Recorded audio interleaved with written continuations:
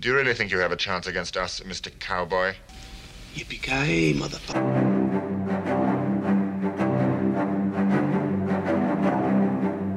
Hey everybody, welcome. My name is Matt and I'm here with Andrew. Today we're going to be talking about Die Hard and Die Harder, whether or not these are the only true Die Hard movies and why John McClane still has no clout wherever he goes. So grab your popcorn and Reese's Pieces and let's break it down on the Post Credit Podcast.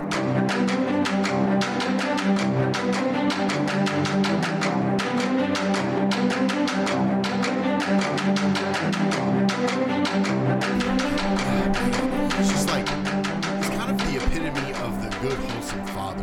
You know what I mean? I mean, I know he's a cop and everything else, and he doesn't take care of himself. I mean, obviously, no matter what, and probably in real life, he doesn't take care of himself, but definitely doesn't take care of himself like in the movies. Because like, you're talking about with his eating habits, yes, stuff yes, with all those Twinkies he likes. Yes. And obviously, like, I mean, him being a cop, I mean, I've seen these 300 or 400 pound cops before. I think that. He's been a cop in like 4 shows or Yeah. 4 properties. You know, like Yeah. a couple movies, Die Hard, Die Harder, and then there's Family Matters, and another one. Do you remember when the dad from Fresh Prince came in to the Family Matters house? No. So what it was that, you know, like towards... And I used to love this show, by the way. I was just saying. So, like, towards the end of Family Matters, you know, they'd have, like, the credits and everything. And you'd have... every once in a while, you'd have kind of a blooper or whatever during the credits at the very end. And somebody was supposed to pop in. I think it was Urkel or something was supposed to pop in. But then suddenly, out of nowhere, Uncle Phil pops into the Family Matters house. And he passed away pretty recently. And he just kind of stood there, and like the whole the studio audience was cheering and stuff. And obviously the same network, right? What's that? They're obviously both on the same network. Yeah. So and then Reginald VelJohnson just lost it. He just started laughing and everything, and it was just kind of like a little blooper outtake type of thing where he visited the set because they get compared. Well, back then they got so compared. What was his name? From the Fresh Prince? Yeah, the Uncle Phil guy. I'll have to look it up. That's a classic. But I mean, seriously, like growing up when I was a kid, I remember watching Family Matters like religiously. I love that show, you know, and because he was such a good dad, he plays that such a good person. You James know, Avery is the Uncle James Phil. Avery. That's right. But he plays. You know, Reginald plays very good, wholesome. You know. Fatherly type figures, if you notice, even with John McClane, very trusting. Yeah, and even with John McClane here, he was very, you know, John McClane didn't trust anybody. Like he was in a state that's totally different, you know, from California to New York. You know, nowadays they're pretty much really remotely close. You know, I mean, as far as beliefs and things like that. But back then, you know, you had New Yorkers and Californians, and both them do not click. You know what I mean? And John McClane comes over and he just automatically clicks with this California guy, even though he's a New Yorker. You know what I mean? Yeah. And but it just because he didn't trust anybody. John McClane didn't even trust his own wife, for that matter. You know what I mean? Like Miss Gennaro. Like he was so Miss Gennaro, things like that. But he automatically trusted, you know, this bumbly cop that was getting a bunch of Twinkies at the gas station and ran his cop car off of a little cliff. Well, he heard his voice. He's got that very welcoming, trusting voice. Yeah. And, you know, he could tell that, you know, you could tell pretty much within a few minutes of talking to somebody whether they're kind of dumb or whether they're, you know, just you can get kind of a sense of their character. And you really kind of believed his backstory is why he was, you know, kind of like basically just a what do they call him? A foot patrol type cop. Paper pusher. Yeah, paper pusher cop, you know, and he sat at a desk. And that's the biggest thing is that, you know, you trusted him. He trusted him like full force. Well, when he told that horrible story, I mean, that's one of those things. But you knew that there was something there, you know. I mean, and they didn't have to say any kind of backstory with him, but they had to make that relationship between those two, you know, more cemented in, you know. So Reginald had to have some sort of backstory in this movie, you know. Let's just call him Powell. It was Al Powell. Al Powell. But you know, just Al alone, they clicked automatically, you know, and again, just so that Al was, you know, he wasn't kind of a main character, but he kind of was, you know, in a way, right? But they had to give him that kind of backstory, you know, some really, I mean, they could have said anything. They could have been like, his gun went off in his pocket or something, you know. But no, he shot a kid, you know, and premature. Yeah, or something, whatever. But Yeah. he shot that, you know, a kid, and you know, I'm sorry if I was a cop and I did that, I probably would never be a cop again. I was going to say I'd probably quit. Although he kind of, excuse me, he kind of did the equivalent to that. I mean, riding a desk, you're not out on the streets. All you're doing is filing paperwork. And he had a baby on the way. Yeah, he had to probably qualify to carry a gun because that's what you got to do for cops. But I mean, he was never out on a beat. Yeah, or anything like and that. again, and he you had know, a baby. Yeah, and it's you see, you know, and probably a lot of people don't talk about this movie, but these cops in this city were a bunch of idiots. Like Al was the only one with any kind of sense. I mean, even when they brought the FBI, were a bunch of, you know, it was almost like they were trying to say, okay, you know, the FBI made it look like NYPD gets stuff done, no stealth, LAPD sucks. Stealth. Like zero stealth whatsoever. And then even trying to shut down a grid in the power was just like, you had like, you know, Bubba no sense, you know, trying to shut off the whole grid. You know, and he's like, I'm going to get fired. Well, I don't care. Shut it off, you know? And it's like, but all these cops were... You were jumping way ahead. Well, I know, but I'm just talking about it, you know? No, I know. The cops there were just a bunch of idiots, like 100%. Like, Al was the only one with any kind of sense, whatever. And even the guy, the sergeant or the, what was it, assistant... police chief or something, whatever that character was. Who was it? It was. Wait, for who? What are you talking about? The guy that was kind of in charge of the cops, not so much the Dwayne T. Robinson or Dwayne Robinson or whatever. You're talking about the guy who told Pal to shut up, basically, right? Yeah. Paul Gleason. Dwayne Robinson. Yeah. He was just really... He's like, I'm Captain Dwayne T. Robinson or whatever. Yeah, but then I think when he got his power stripped from him, you know, by the FBI or whatever, he was just kind of like, I think we're kind of making some mistakes here. Well, not only that, but he's like, oh, they're going to do that. And then whenever they crash, he's like, I think we're going to need more FBI guys. Just kind of like real funny about it, like not really caring that they died. Yeah, because he pretty much got to that point where he was just like, okay, nothing's in control here. These criminals obviously have thought all this through. And there's no way that they know what we're obviously just outbrained here, you know, because they had no sense whatsoever. Yeah. Well, so we've been out for 2 or 3 weeks, and you know it's just been one of those unavoidable things where we just get hammered every time we try to record. So glad to finally be back in the studio. Glad to finally be getting this episode done. We're gonna have to postpone some other things that we had in our schedule and everything, but at least we're back now. And this episode, we're going to be doing Die Hard and Die Harder, also known as Die Hard Part 2. So, you know, this season we're trying to just do 90s movies, and this is a cheat because the first Die Hard movie came out in 1988. But the second one was in 1990. And the following 3 other ones were also in the 90s. And the rest, the last one was in like 2000, right? Oh, yeah. Yeah, like, I think it only went up to 3, and then I think the one with Timothy Olyphant, what was it, Part 4? I can't remember what it was called. Live Free or Die Hard, I think. Yeah, Live Free or Die Hard. Yeah, that came out in the early 2000s, and then you had the I really like that Russian one, which was like early 2010s. The Russian one did not feel like a Die Hard movie at all. No, I didn't really like Live Free or Die Hard, but I mean, I like Timothy Olyphant, anything that he does, and him as a villain in that movie was kind of weird. But I mean, you know, it was good to see him. It was cool to see some little back and forth with Kevin Smith and Bruce Willis before they hated each other, because that's what they met in the Live Free and Die Hard. Well, I mean, that's the first time like they really worked together, and then after that, Bruce Willis did Cop Out with that Kevin Smith directed, and it was just he just had nothing but bad things to say about Bruce Willis. A lot of people are like that with Bruce Willis because, you know, and mostly if you ever hear anybody talking bad about Bruce Willis, it's another man. Okay, the reason I say that though is because, you know, Bruce Willis is the epitome of the man's man in Hollywood, the everyman. Yeah, the everyman in Hollywood. I mean, he's not super strong or super fast or, you know, a super genius because, I mean, as we can tell with these Die Hard movies, he basically gets through the Die Hard movies by the seat of his pants. You know, his character does. Well, the first 3 he did. Live Free or Die Hard. He's throwing motorcycles at helicopters. That was awesome. He was jumping on these hover jets he was. I mean, the Live Free or Die Hard, and then the first one he jumped off a building, Matthew. And then, what's the other one? Die Hard in Russia, whatever it was called. Those two just suck.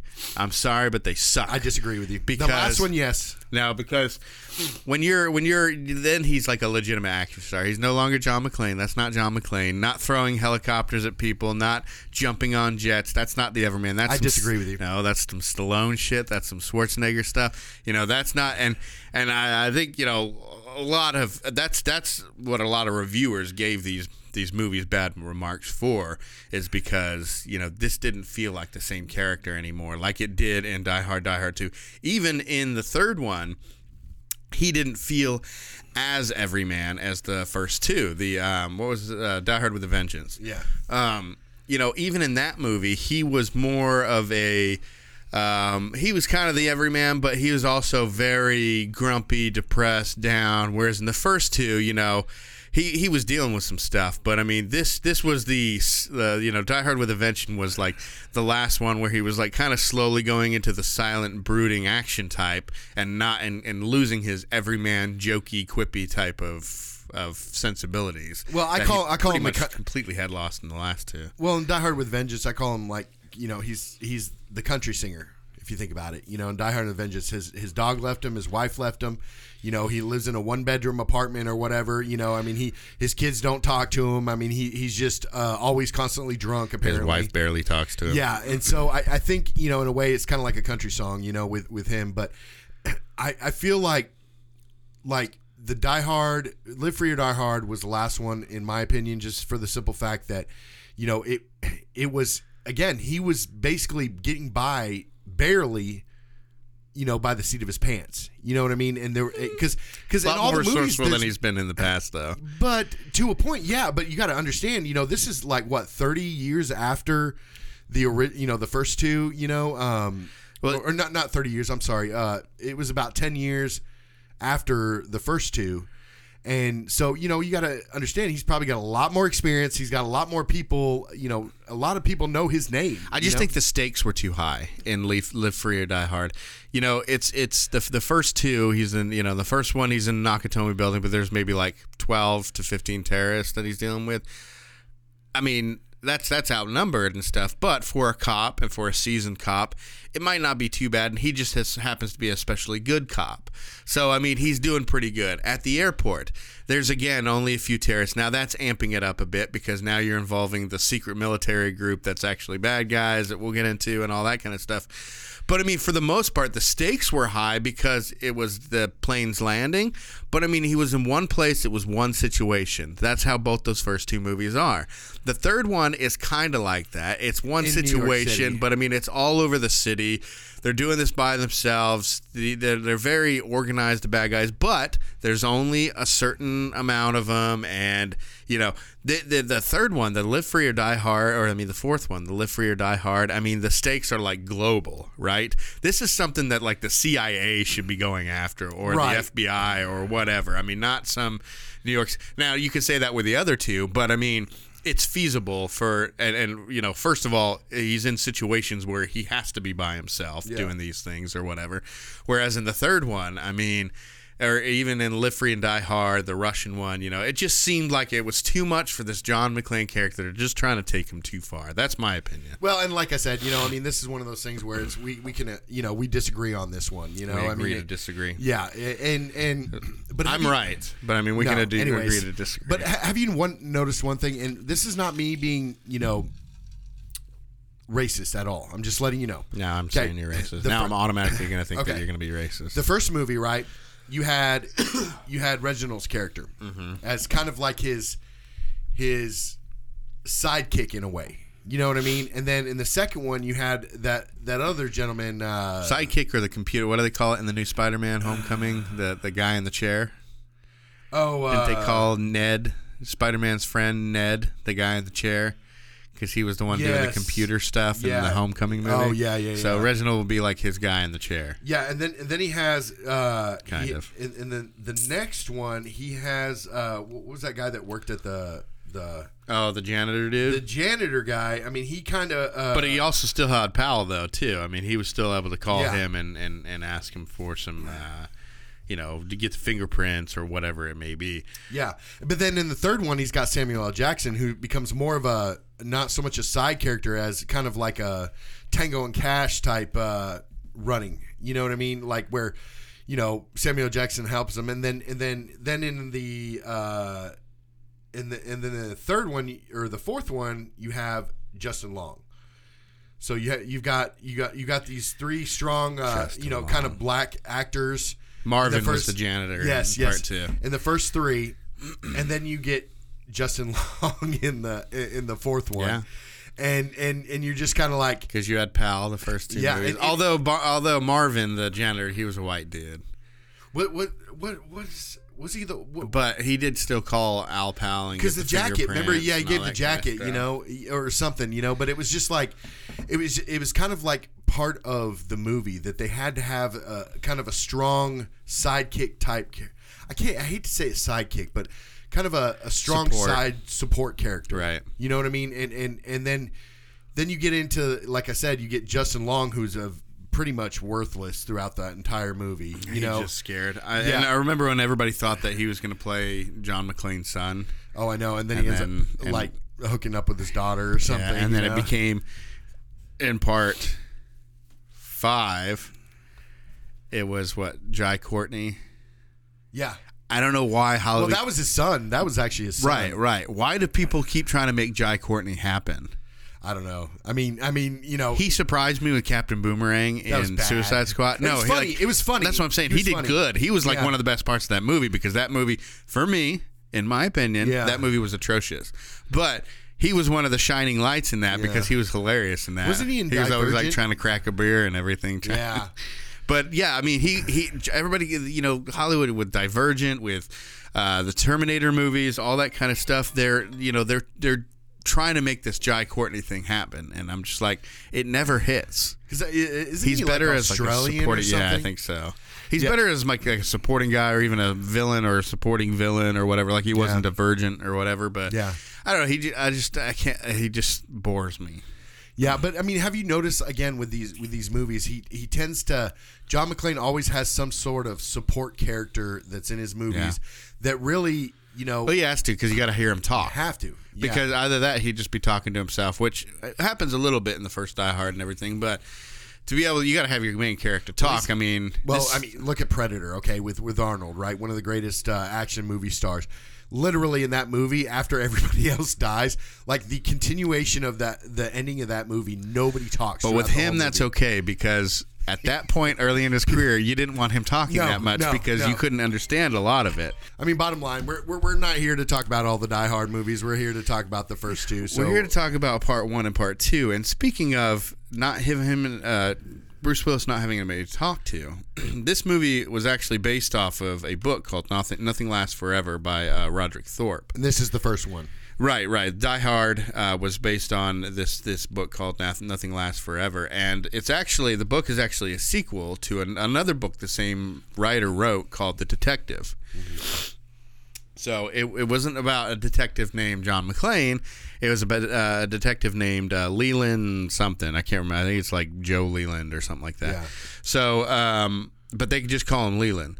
And so that was The Detective. Now that got turned into a movie with Frank Sinatra like 20 years before this or something like that. So anyways, Frank Sinatra played this character, Leland, in The Detective. Now when they started writing Die Hard, the author specifically wrote Nothing Lasts Forever as a sequel, so they would turn it into a movie. So basically like all the action from about 2/3 of the way or a third of the way in, so like the last 2/3, it's all basically like verbatim from the book. Even though the character's name and some of the situations are different. So it's about this New York, this retired New York police detective, and he's going to L.A. to spend Christmas with his daughter, not his wife. Yeah. And she's the one that works with a high-powered businessman and has a guy who is a drug addict and gave her a watch and all this kind of stuff, just like in the movie. But, it's replaced with his wife in this one. Yeah. But so when they started making this one, they were, because of the contracts that were done for the movie of The Detective with Frank Sinatra, they had to offer Frank Sinatra the part, since it was a sequel from this book or from The Detective or whatever. They actually had to offer the part to Frank Sinatra first, who was then in his 70s when this came out. So he turned it down, and they were able to retool the script to be a younger detective, not retired, going to see his wife and his kids at Christmas, and his wife is the one at the party. So, like I said, this come from a book. So, in the book, you have the inner monologue of the character talking to himself. And in the movie, you can't have that. You can't show that, really. So, you have to have him talking to somebody else. So, I thought that was very interesting, that, it was supposed to be some kind of aging, retired, New York police officer, and they ended up kind of retooling it after. Can you imagine what this movie would look like if it was Frank Sinatra? It wouldn't work. It wouldn't work. For the simple thing is, because Frank Sinatra's known as the dapper one. He's known as the one that. It doesn't matter if he's doing gardening outside or mowing the lawn or playing football. He's wearing a suit and tie. You know what I mean? And like in Ocean's 11 or whatever. Oh, Blue Eyes. He's known for being very dapper of a human being. Yeah, so we probably would have gotten a different character or a guy going about it a different way. Yeah, because if you look at the villain in this, he's kind of Hans Gruber. Hans Gruber is very he's the dapper, wearing the suit and tie, not really getting his hands dirty besides killing people. Obviously, but he's kind of the dapper one. So if you had a character like Hans Gruber and Frank Sinatra, it probably wouldn't be a very entertaining movie. No, that's true. Speaking of Hans Gruber, played by Snape. So he's played by Alan Rickman. This was Alan Rickman's first major film role, which is insane to me because let's see.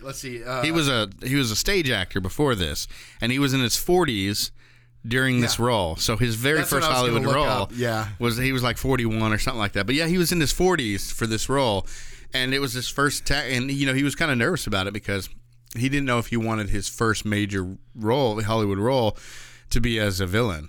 Yeah. And it's like that's kind of what he built his career off of, either villains or dark anti-hero type people. Yeah, definitely maybe like Snape or whatever. But I just thought that was interesting, and for it being his first major film gig, he did an amazing job. And and the thing is for the caliber of his acting, he's probably the greatest actor in this film out of any actors to date. He's probably, in my book, would be probably the greatest actor in this film. In the first one, like I can't name one actor. Even Bruce Willis. You don't like Johnson and Johnson. You don't like Agent Johnson and Special Agent Johnson. Well, what? Yeah, I always think that those guys were idiots. They were just straight up idiots. But I think his caliber of acting, even in this film, was just phenomenal. His American accent was pretty spot on, I'd have to say. From going from because if you weren't raised around somebody that was British like we were, you can't tell the differences between British accents. That's what I wanted to bring up. Is like, why is it okay? So they were all German, right? Yeah, they're all German. His name's Hans Gruber and everything. So I was like, why does he have a British accent? And I guess it could be explained away, maybe in the movie, maybe I missed it because I know they bring up his dossier somewhere in the movie, but maybe he spent time growing up in England and that's why he's got an English accent. Maybe because he seemed very well educated. Well, a lot of people like going to Harvard here in the United States is like going to Cambridge for Europe. You know what I mean? Yeah. So, you see a lot of these characters and a lot of these actors and a lot of these, real life people that, come from countries like India and Japan and from a lot of the Arab countries will go to England and study at Cambridge because it's, the top of the top right there. To be honest with you, it's probably the best college in the world. It's one of the oldest ones, I know that much, but it's a lot of these actors and a lot of these characters and a lot of these people go, study abroad, and that includes, studying in England and stuff. But, again, being raised by somebody who's British, we can tell the dialects, the difference in the dialect in the English, British language, I guess you could say. Right. Like I can tell you if somebody's Scottish, Irish, Australian, or British, and even then, you can always tell, from somebody's from the north or from the south. There's different dialects. Yeah, and you can tell the northern one has the more closest to like a Scottish type of accent. Right, and he's got more of a proper English accent. His British accent's very, very proper. You know what I mean? Where you get somebody like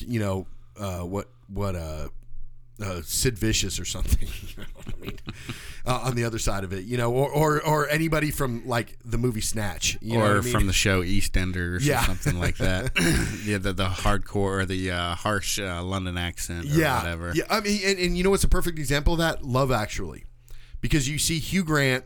The way he speaks, his very British, posh, and then the Liam girl Neeson, that he likes, and the girl he likes, and a lot of these different people in that movie have different. See my fucking coat, but they all have different types of British accent, and that's the same thing with Alec Rickman. Is he's so good, and and again he's in Love Actually, and he's still very proper in that, and then Harry Potter same way. I was gonna say, wasn't Alan Rickman in Harry Potter doing something in that movie? Yeah. Okay. Like his greatest role, you mean? So I mean, he did really good. He had the British accent with the German lineage or whatever. Yeah. So that confused me.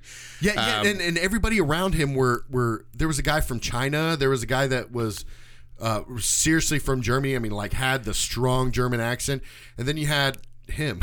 Well, I mean, you had like Carl and Heinrich and all this kind of stuff. Well, see, when this movie came out in Germany, see what these terrorists became were, I think they became Irish terrorists. So the Germans, when it came out in Germany, changed it to an Irish terrorist. I think Hans was like Tom or John or something like that. I think Heinrich got turned to Henry. Yeah. Carl got like, I don't know. It was they changed all their names so they weren't German names and they became Irish. Yeah. So I don't know how they, in the dubbing or whatever of the language, I'm sure they changed a few things and everything. But I was, when I read that, I was like, man, yeah, that's a good thought. I never even thought about, when you have terrorists from a certain country, what happens when it comes out in that country.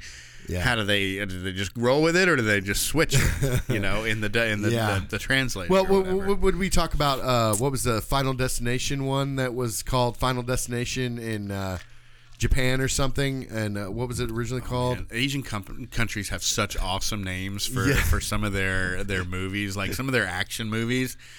Oh my gosh, it's like kick punch face smacker or something like I mean, it's just They come up with some great. I mean, I don't know if it's just because of the translation or what, but they come up with such great action movie names. Well, and see, I watch a lot of anime, right? And so you can watch it in several different ways. You can watch it dubbed, which is basically English translated, and they're speaking English, and then or you can watch it subbed, which is actually in Japanese, but you got the subtitles on there, right? Right. And you miss a lot.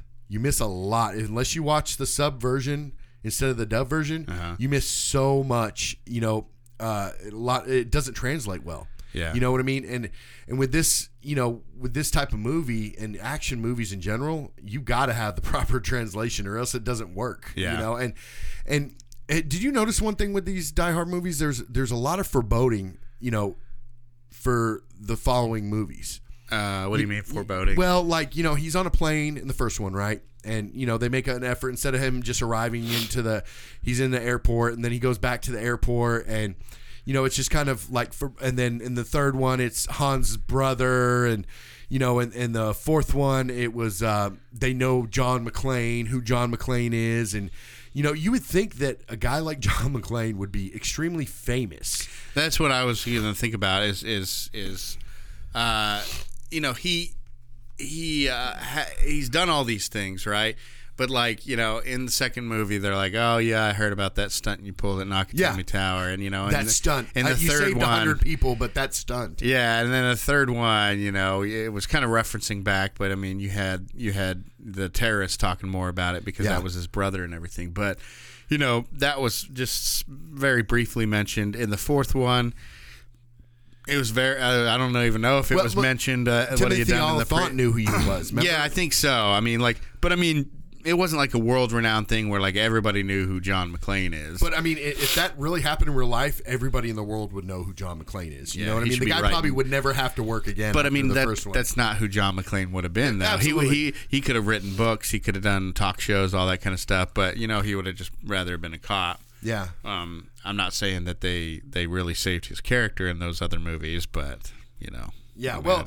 And in the first one, you know, I mean, he gets on a plane. He's got that big ass bear with him, and you know, he carries this bear and gets picked up in the limo, you know, by some I want to say like an extremely random character in a movie, you know, like his limo driver, right?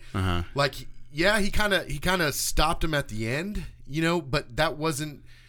Because that was their original plan, you know, not to go off the helicopter. They just wanted to get a diversion for the helicopters and then just drive right out the garage. You know, that was the deal.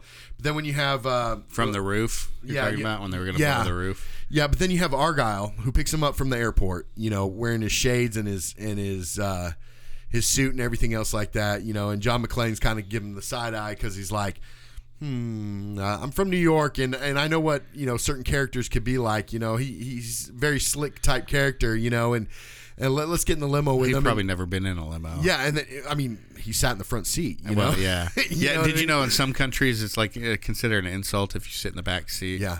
Or and I bet it's in some countries it's probably an insult to sit in the front seat. Maybe it is. You know, it's I don't know. Either way, like I said, you know, he gets picked up in the airport. And he drove to Nakatomi Tower, you know, and basically told to which was the new Fox building, by the way. Because this was produced by Fox and everything, and that's why Brooklyn Nine-Nine did a episode there, right? So they were charging themselves for rent because they were still renovating, they were still building in it and everything. So yeah, all the actual scenes of floors that aren't finished yet or real floors there that hadn't been finished yet and everything. So did you watch that Brooklyn Nine-Nine episode where they go up into Nakatomi Tower? I don't think I did, but I do know that Andy Samberg's character in that is obsessed with John McClane and Die Hard, and it's the greatest movie. It's why he became a cop and all that. Right. Yeah. But can I read you some of these real quick? Go for it. So these are titles of Hollywood movies, and they have funny Asian translations. So in Japan, Bring It On came out as Cheers, and I just start thinking of sometimes you want to go where everybody knows. Japan, Napoleon Dynamite is Busman, and that's because he was standing in front of a bus in the poster. Wow. Let's see, Malaysia, it got changed from Austin Powers, The Spy Who Shagged Me, to Austin Powers, The Spy Who Behaved Very Nasty Around Me, or Nicely Around Me. Oh, okay, wait. Before you say anything else, that is a good translation, I think. No, I don't know. The Spy Who Behaved Very Nicely Around Me. So, you know, I don't know. That's very. I think that's fitting, though. I really do. Spy Who Shagged Me to The Spy Who Behaved Very Nicely Around Me. Well, that's weird. Of course, they're dumbing it down a little bit because, you know, I mean, again, from what I understand, you know, I don't know for a fact, but you know, the culture's very. That culture is very a lot more stricter than Americans, I could say. American Pie in China was American Virgin Man. Makes sense. I mean, we have Secret Agent Man, and they have American Virgin Man. Japan, Despicable Me got turned into Mysterious Thief Gru's Moon Theft. Okay, I mean that's just a little on the nose on that one, but you know, Thailand is Meet the Parents, Little Fockers is Zany Son-in-Law, Zippy Grandkids, Sour Father-in-Law. Hey, you know what? I could actually work for this company that names these things. I mean, in Japan, As Good as It Gets, it's as good as it gets. A romance novel writer. That's what it was in Japan. And in China, As Good as It Gets was Mr. Cat Poop. Anyways, there's tons of those, but I love reading some of the translations. They're hilarious. Well, again, I watch anime, so it is translated like that, and it's ridiculous to that point. But no, anyway, so he, Argyle drives him there, and then John McClane pretty much just says, "Hey, wait in the car." Wait in the car. Yeah, I mean, they have a deal, and he says, if things start going right, you let me know, I'll head out. If they're not, I'll hang around just in case, and I'll take you to a hotel if you need to. And he's like, yeah, you're a stand-up guy, Argyle. Yeah. And, he turns on the rap Christmas music, and he's like, do you have any Christmas music? He's like, this is Christmas Run music. DMC, baby. Yeah, and then you're like, man, I really am in L.A., but that's like more of a New York thing. Yeah. But anyways, but yeah, so, we have this. Let me go ahead and give our credits here. So Die Hard came out in 1988. It was directed by John McTiernan, who had just done Predator a year before this, I believe. And so obviously he had some clout. This was the writers were. It was written by, of course, the book was written by Roderick Thorpe, and then Jeb Stewart did the screenplay for it. It stars Bruce Willis as John McClane, Bonnie Bedelia as Holly McClane or Gennaro, Reginald VelJohnson, who we mentioned earlier, Sergeant Al Powell, Paul Gleason, Deborah White, William Atherton, and then Alan Rickman, of course. And then there's just like kind of a plethora of 80s movie extra bad guys, that are in it that you've seen in tons, Some of them were probably in Lethal Weapon movies. And they probably were named Hans. Or something like that. They're either from South Africa or German or something like that. Can you actually think of like, if somebody's named Hans, automatically think German, right? Right. But at the same time, like, since I guess probably because Hans Booby. Yeah. Says, oh, that guy was so annoying. Yeah. Do you recognize what he was from? No. Do you want me to come back to it so you can finish your thought? No. Or is your thought already gone? No, I got it still. So you don't remember the Ellis, the coke snorting guy in the first movie? Yeah. He played a boyfriend of a character in a superhero movie in the 80s. Superhero movie in the 80s? Yeah, not really a boyfriend, but maybe a crush of a superhero. Oh, man, I mean, so Punisher was in the 80s, right? A crush of a superhero. So he was crushed on by a superhero. So Wonder Woman? No. I mean, because I'm trying to think. There's only like one thing that really came out in a movie back in the 80s. Oh, man. And we talk about her all the time, every once in a while on this show. Supergirl. Ah, okay. So do you remember he was the one picked up by the bulldozer, by the witches who were trying to control it? Because remember the one witch, she really wanted this guy to be her little manservant. And he was the one that she had kind of crushed on and everything when he first got there. But then she put him under her mind control, and she picked him up with those. Which, by the way, dumpsters. She doesn't have that power. Just saying. Well, the bad guy witch chick. Her. Yeah, I was about to say. Remember, she was controlling all those construction equipment and right. brought him to life and scooped him up movie. and brought him back to her and everything. But then Supergirl had to come and save him and everything.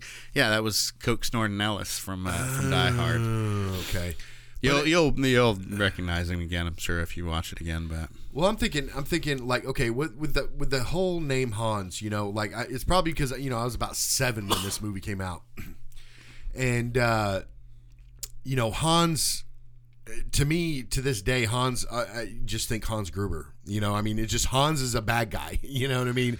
And it's just kind of like a bad guy Christian name. Andersen, Hans Zimmer, but besides that, let's see if anybody in our audience really knows who those two people. I know who those two people are, but I'm not giving credit to our audience. But really, who come on now. Yeah. But anyway, so he gets into that garage, and he's given the deal. Argyle and him have that deal, and then he goes in there and he just takes a shower. Because again, that's part of the plot. Did he take a shower or did he just clean up? Oh, he just cleaned up. That's right. But he was going to like do something, but they were talking about, well, are you going to stay here? You're going to go to a hotel? You're going to stay with your captain friend who retired or whatever. But the whole reason that they did that is to make sure he didn't have shoes on, right? Right. Well, yeah, of course. That's part of the plot. That was the main part of the plot. You had to mess him up because there's construction. Obviously, there's going to be lots of shooting, a lot of glass and everything. You got to slow him down somehow. You got to. It's almost a character in the movie. His feet are a character in the movie. I mean, it literally shoot the glass. Yeah, exactly. What was with that Carl dude? He didn't understand German. Does Carl not speak I German? don't think Carl even knew who he was. Because remember when he goes "Shoot the Finster" or something like that? He said something in German. It was shoot the glass in German. But then Carl just kind of looked at him like he was an idiot, and Hans kind of rolled his eyes and was like, "Shoot the glass," and everything. And so I was like, "Oh, I guess that guy doesn't know German or something." But his brother did, because his brother was cursing him in German when he was cutting the phone lines with the chainsaw and everything. And did you see the way he just did that? I mean, he's just slashing them. You know what I mean? Yeah. And it's just kind of one of those things where, like, this building had zero security. I mean, for what it had, I mean, granted, it has a Christmas party, so there's probably less people there. They're still building on the building, you know. But it was just like, he had something like $65 million or something like, nowadays it wasn't as much as you would think it was. Who had $65 million? Like, or how much money was it that they actually were trying to steal?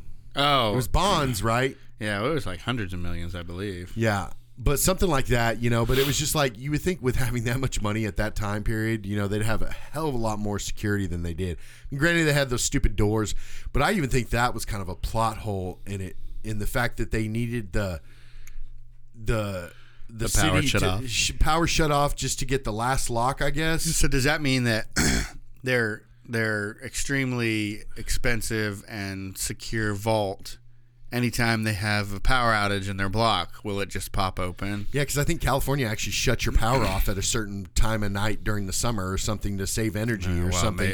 Maybe that wasn't back then. Yeah. But I mean, I guess they did have the other locks that they had to go through, and it was just that major lock that comes down with the power. The very one at the end, you know, or something. I don't know. Or the beginning of it was I don't know. I'm sure you could justify it, but I'm sure you could poke holes in it as well. But so, anyways, he's cleaning up, and again, you know, not having shoes. The whole reason that he was cleaning up was just so that he didn't have shoes on.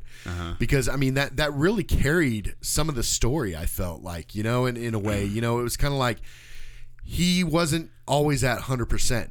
You know what I mean? Like he was at about 75%. Right. Well, he never had the right shoes, never had the right clothes. He only had one gun. Could barely find guns. Outgunned, ran out of bullets, you know. Yeah.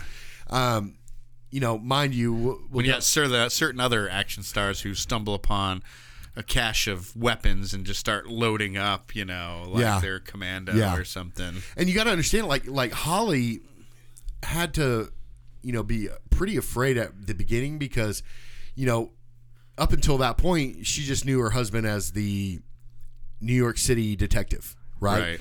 So, you know, they're kind of putting all their eggs in one basket with John McClane, and she's kind of like, she knows though that he has the tenacity and the jackassery to refuse to be beaten. Yeah, and you know what I think made his character so great was that there was no doubt in your mind that he would ever turn to the dark side. Right. You know what I mean? Like, he was genuinely the good guy. No matter what, like, he didn't do anything that would make him the bad guy in any shape or form in any of these movies, I don't think, you know?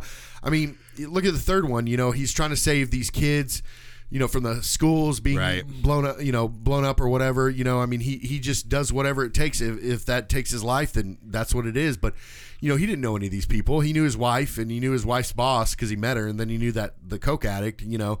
But other than that, you know, like, he was just a genuinely great person, you know what I mean? And just had you know, nothing but morals, you know? He did when it came to his job.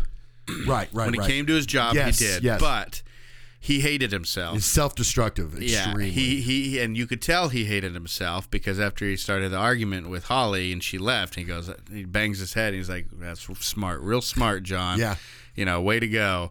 You know, that type of thing. So, and I think that they talked about, the filmmakers actually talked about how this character, he has, you know, his job on lock, but his personal life is just out of control. Like, you know, he hates the way he is, and he hates the way that he talks to his wife and the way he is with his. Not that he's like abusive or anything, but he's just a jackass. Yeah, and he refuses to come meet her in the middle with anything. And he knows he's a jackass. He knows that the reason that his marriage continuously does not work through any of these movies is because of him. And his bullheadedness. But it's that same bullheadedness that gets him through the situations that he has to continue through. And that's why eventually their marriage just stops working and eventually does fall apart in the later movies, because he can't change that way that he is, and like he can come around and try to make himself better.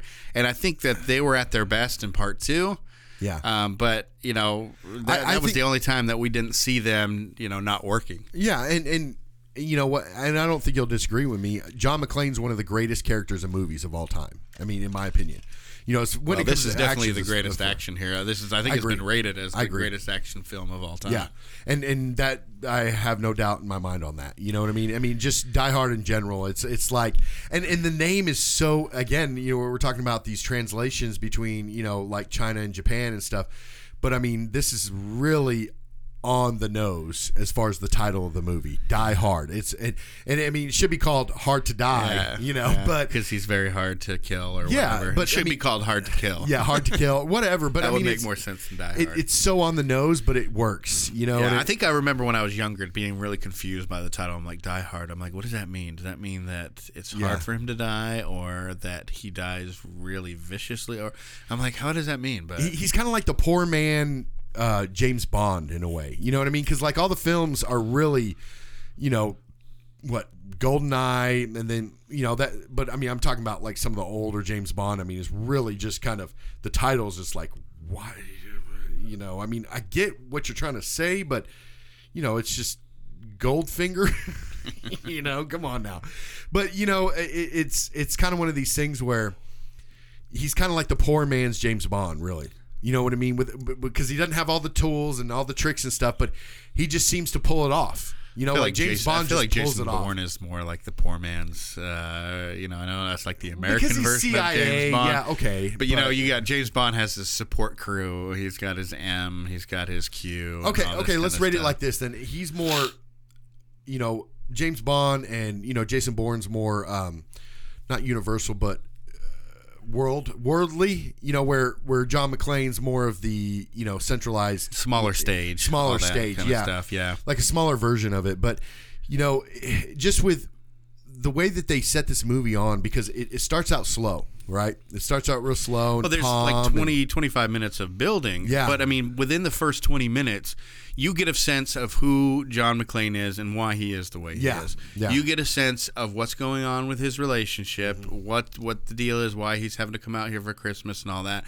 You get the sense of Takagi, of how he is. You get the sense of how Ellis acts and how he's going to be throughout the movie. And Gruber. You get the sense of efficiency from Hans's team and the way they come in and take over the building, and they're coming in from different angles, and this guy's taking out this guy's taking out that. Everything's very coordinated and planned out. So even Argyle stuff in the but I mean you have a very good sense of everything that's going to go on for the rest of the movie. Very good character development. Yep, and all in just like these real quick beats of and it's like I said, it's like maybe 15-20 minutes of building before they really jump into what's going on. Yeah. But I mean, it's all good setup, because then you can have all the action stuff, and then you can concentrate on the bad guys, because what drives the good guys and what is pushing them to go through this, and the issues that our good guy is going through with his wife and all that kind of stuff. They even thought of a good way of being able to keep his identity from Hans until the end of the movie by making her, because they've had problems, she stuck with the name Gennaro. Yeah. So, that was kind of weird that she did that. And remember when he sees the picture that's kind of laying on the counter. I think like when it happened, didn't she put the picture down? Yeah, because she kind of did it real. Yeah, she kind of did it it real sly and to put the picture down. It kind of shows how smart she is too, because she was able to help with the ruse too, but such great character development. Not only that, but she knew that with him causing problems, that she would be then pulled into it as a hostage or something like that. Yeah, I mean, and what's great about this movie too is it gets you pumped. I mean, you start watching the first, you're like, okay, this is good character development. You're dealing with and it's a lot of what movies nowadays lack, because they don't do any kind of build up character development. In fact, like in the early 2000s, they started doing a lot of flashbacks. If you notice, even in action films, where it was like, a lot of flashbacks to kind of get it caught up. And it's just like usually flashbacks are done with voiceovers, with exposition. Yeah. And the first thing they tell you about filmmaking is show, don't tell. Yeah. So you have to show. If you have a bunch of talking and exposition, that's garbage. I mean, it has to be done sometimes. But when you have a movie that's using voiceovers and just explaining the plot by literally telling you what it is, only time instead that's of showing exactly, you, and then exactly, and I think the only time, and I don't mean to try to interrupt you, but Oh, no, you're good. I'm on a you're roll good. here. Yeah, I was just trying to. But add to it. the only time I think that has ever worked in my mind is Shawshank Redemption, because you don't really find out anything really about Andy until he's Andy really Dufresne came until to Shawshank Prison in 1940. Literally the only time, and the reason why that worked so well, and the reason why it worked, is because it was written by Stephen King. Yeah. Well, and you had what's his name? from a book. Who's the guy that adapted it? He made The Walking Dead too, at least the first couple seasons. Yeah. I'll think of his name later. Yeah. Frank Darabont, that's his name. Yeah, but that works, and because they took it from the book and adapted it. I'm sorry, this is going to bug me. You Probably keep going on your But I feel like that's the only time that works. But nowadays they don't do that anymore. They don't develop the movie, so that you get some understanding. Now, I'm not saying that it doesn't ever work, because there's been a lot of films that's come out ever since then. With exposition, you mean? Lots of exposition or whatever? Well, no, where they don't do any character development nowadays. Right. I'm not saying that that's always the recipe for success. But no, it just it made is. this. I think it is. Yeah. Because, if you have characters, why do I care about this character? Exactly. You need to tell me why I care about this character, or why I should care. That's why you care about and Al. That's why you develop them. Yeah. And even if you have good development, some people just won't click with with certain audiences or whatever. Yeah. You could develop them all you want, but some people just can't relate, can't connect and everything. But with this guy and this situation, it was just perfectly written and perfectly paced. You have some people that call this the perfect action movie, and they call it a perfect movie. Yeah. Because the villain is perfect, the hero is perfect, the situation is perfect, the antagonists are perfect, the little side antagonists like the FBI agents who kind of throw a, just call them wrench FBI in the works. idiots. Yeah, FBI idiots. But all the everything was perfect, basically, is how this movie is referenced quite often. Well, the first one. I kind of feel like they could have done a little bit more with Hans. I mean, I understand that the movie wasn't about Hans, but I think the only kind of character development, the guy that she worked for, Holly worked for, there wasn't a lot of, but there was no need for it. But with Hans, if you notice in part 3, they did try to give Hans more of a backstory by telling about his brother and him, but it was just not a ton of development between Hans and or kind of what Hans. Okay, he's a terrorist. That's pretty much really all he got, and really he wasn't even a terrorist as much as he was at that point in the movie, or at that point in time, he wasn't so much a terrorist as he was just a thief. In general, and just because you could see in the simple fact that he was trying to get a bunch of revolutionaries released that he read in a magazine just as a distraction. It was a distraction because he was a thief. Yeah, because he was a thief. But you get throughout that movie, and you start going through it, and John McClane's all over the place. He's like a monkey in that building. He literally is climbing up here and there. And I'm sorry, but that's a very tall building, and for him not using the elevator as much as I thought they shut him down. If you don't remember at the very beginning, they shut all the elevators down. You realize how many steps he had to get to the roof, alone. But he little was bit of a 30 plot hole floors there, or whatever. With no shoes. He's going up several flights of stairs with no shoes on. Again, it's a plot hole, and it's minor. It's not nothing that's a big deal. But you also kind of look at it, you're like, man, going up once, you'd be worn out. Yeah. You'd be done, And he wasn't in the greatest shape either. He was in pretty good shape, but yeah, especially coming off of Moonlighting. That he couldn't have been in that good of shape. That's another thing. They were so nervous about bringing Bruce Willis into it. John McTiernan wanted an everyman, whereas studios wanted like Schwarzenegger. They wanted the big names, action stars of the especially 80s. coming off of Predator. Jean-Claude Van Damme, Arnold. They wanted.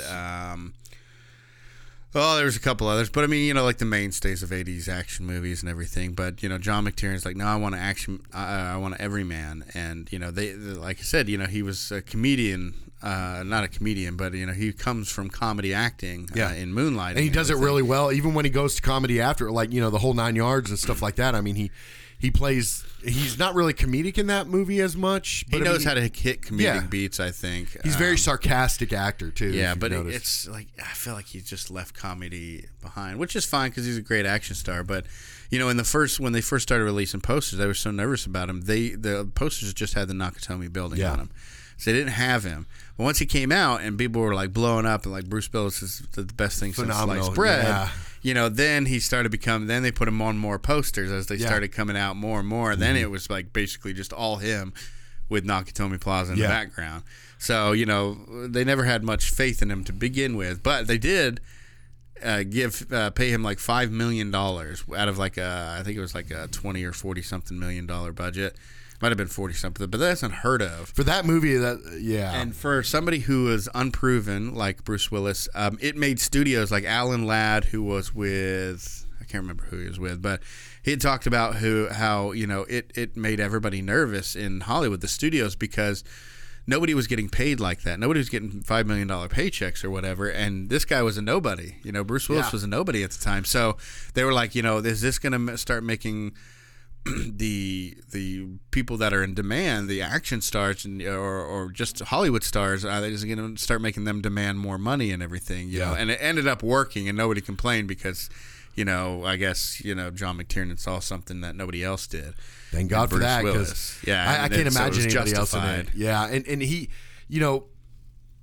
he just did such a great job with these films, and it's kind of hard to see him in anything else. Like, I've watched plenty after, Die Hard that he's been in, like Red and, some of these other ones that he's been in. And it's his greatest role, in my opinion. I mean, Die Hard is definitely, and, I'm sure he's probably thinking the same thing down the road, especially at his age now. It's probably like, Die Hard was really his step up, and he hasn't really come down as far as that is concerned, since then, and he just, that movie was just such a great movie, and it was not, at the time, was not considered a Christmas movie, but now it is. It should be, because I mean, you can have a movie that's not a Christmas movie, it has a little Christmas elements in the background, but aren't considered. This is full on Christmas. You have the title character writing little notes that says "ho ho ho" on the dead dude. That's awesome. Dressing him up with the Santa hat and everything.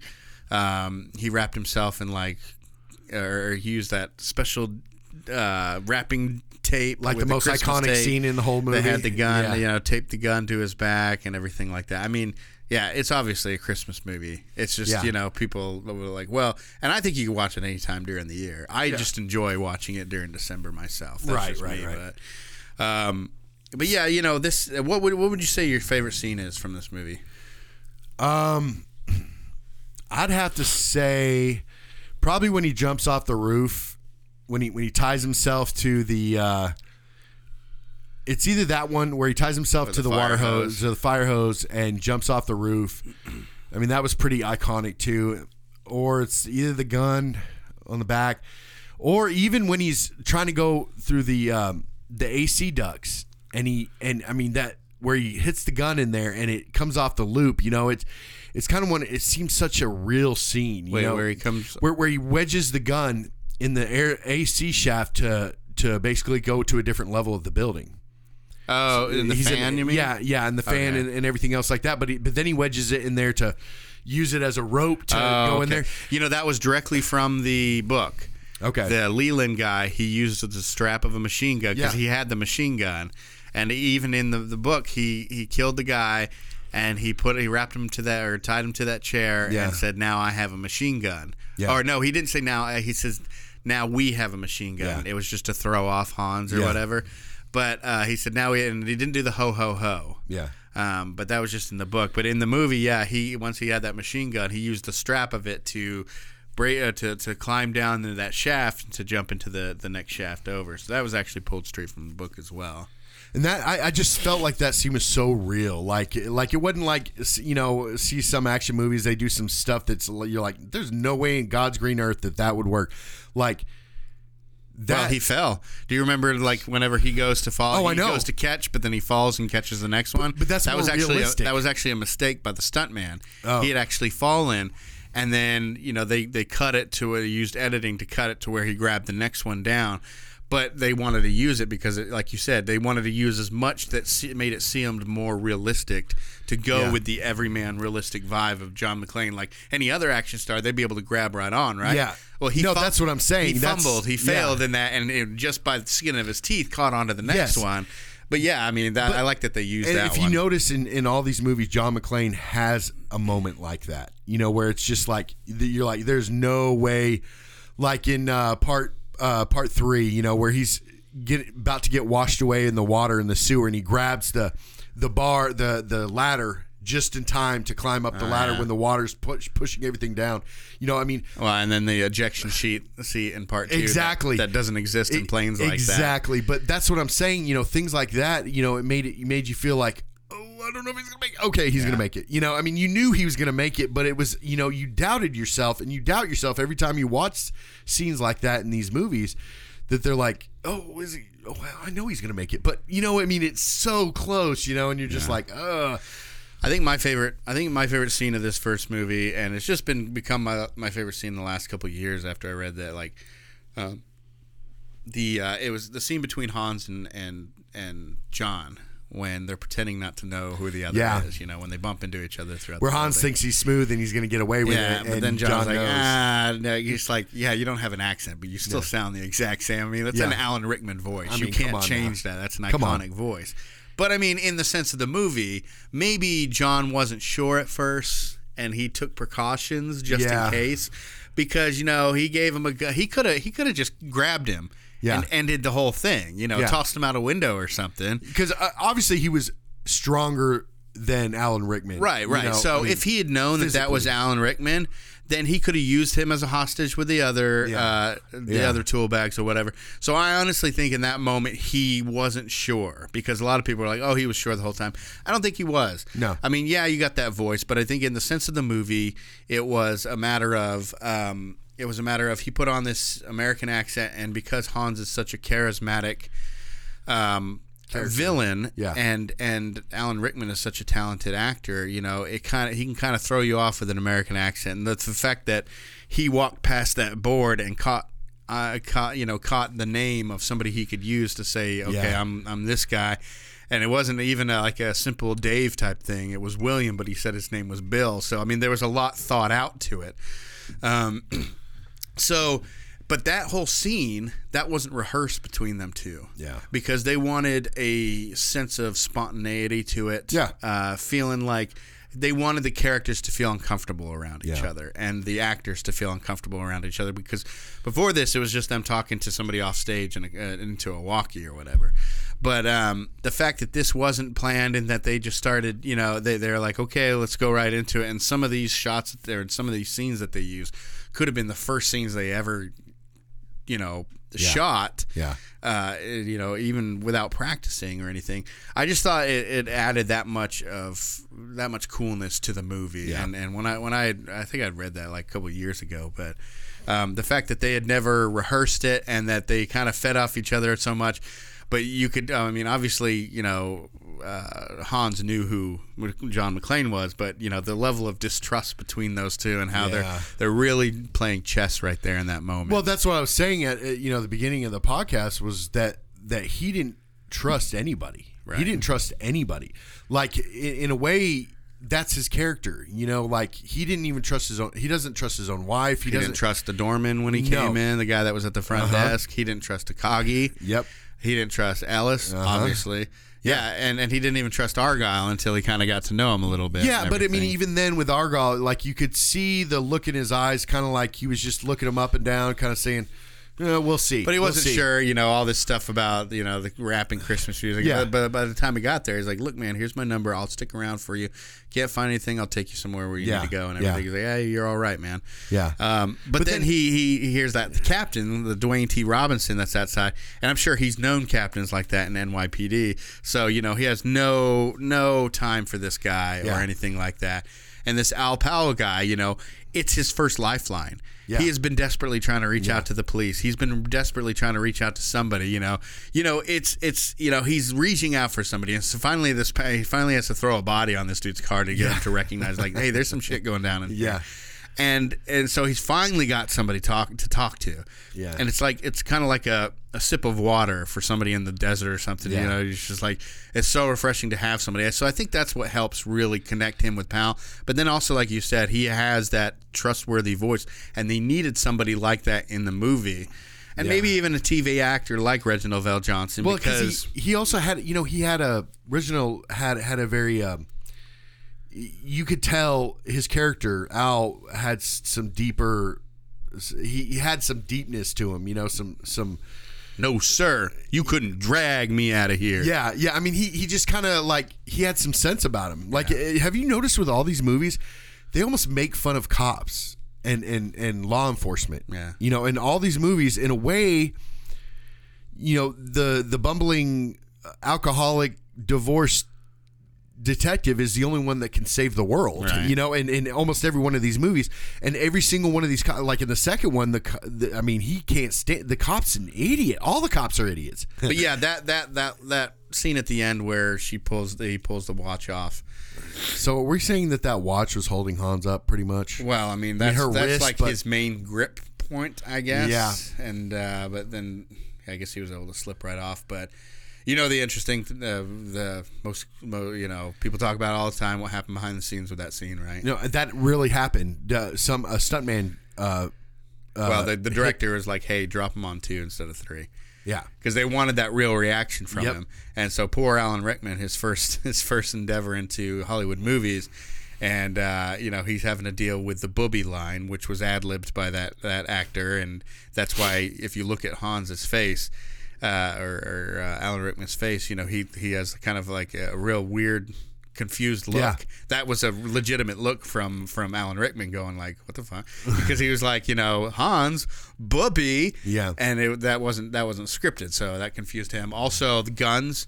Alan Rickman had never shot a gun, never been around guns, yeah, and so he winced every time the gun went off. So if you'll notice when you watch the show, every time guns are being shot by Alan Rickman or whatever, it'll cut away right before the shot, and then cut right back to him right after, because he kept wincing every time the gun went off. He didn't wince with a wand. I noticed he never winced with a wand. He never wand winced. Yeah, he never wand winced. So, but yeah, and then in the last scene, he's getting dropped. I think it was like 25 feet onto an airbag, and he's like, they're like, "Yeah, we're gonna drop you on 3. All right, ready? 1, 2," and then right as they were saying 2, they dropped him, and so he. That look of surprise in Hans that's so iconic, that you see in so many different movies and or in whatever. Slow motion, no less. Slow motion. That first drop, that's the one they used, and that's the one that they not tricked him, but basically dropped him on 2 instead of 3. So yeah, that was a real legitimate reaction from Alan Rickman. He thought that since it didn't go off when it was supposed to, or he didn't drop when it was supposed to, he thought something had gone wrong. Now. Which is a jackass move. It is. I mean, trust Alan Rickman's acting. Yeah. You don't have to trick him into thinking he's about to die. Well, he did wince every time the gun went off. So I mean, that's but he's not a wand wincer. No. So that very end, right? I know why they did it. What, with Carl coming back? Yeah, I feel like it was in the book. Is that why? Yeah, I kind of felt like he came back in the book like that. I kind of felt like they did it so that Al could kind of come back. Yeah. From shooting that, he did shoot that kid, but by doing this, he probably saved not only John McClane's life, but he probably, that guy probably would have sprayed all over. You need one last little stab right there, right? You need one last little, hold your breath moment. What's about to happen is John. Yeah. John's wrapped up in a blanket. There's nothing he can do, but they're surrounded by cops, so surely somebody's going to do something. No, but Al did, and he was like behind 16 other people, and so it helped him to actually give all him the way character to the right. development. Yeah. And I get that. I just kind of felt like that was kind of like I guess they're doing an homage to the book, but I was like, okay. The guy was hung for a while. Yeah. Like, he was dead. I mean, there's no way that somebody could have survived that and I don't know. I'm pretty sure his neck would have been broken at that point. And it sounded like it was. But, I mean, yeah, he was hanging there for like 5 minutes, and then when the people came running down from the roof, he was still hanging there. And so, I don't know if they ever showed that chain without him hanging from it or whatever. But either way, obviously he pulled himself down and limped down because he had a blanket around him. So they thought he was one of the hostages. Right. So, yeah, and he had hidden his gun or something. But he's still after John McClane for killing his brother. So I guess that's where that's where the motive came in, because he could probably have gotten away. Something about brothers in these movies. Yeah, I know, so you right? got the brother of the other one. So getting into part two is my favorite out of all the Die Hard movies. And I don't know if it's because it's snow and it actually looks like it takes place during wintertime and Christmas time. Because we're set in New York at this point. But I love movies like this. I love movies where you got like a packed airport, but you got one guy going behind the scenes of how it all works. And you see all the belts and how it all works and everything. And he's running around the airport, because I've always thought just airports are just such magical places. And that was JFK Airport? No, it's in D.C. It was... for some reason I was thinking it was in... That's right. Yeah, so... I'm thinking of the third one, so that's where... Yeah. So this one, they were in D.C. When I was younger, I thought it was Chicago. For some reason, I thought there was like a layover in Chicago or something like that, because I just know the snowy weather and all that. But yeah, it was in D.C.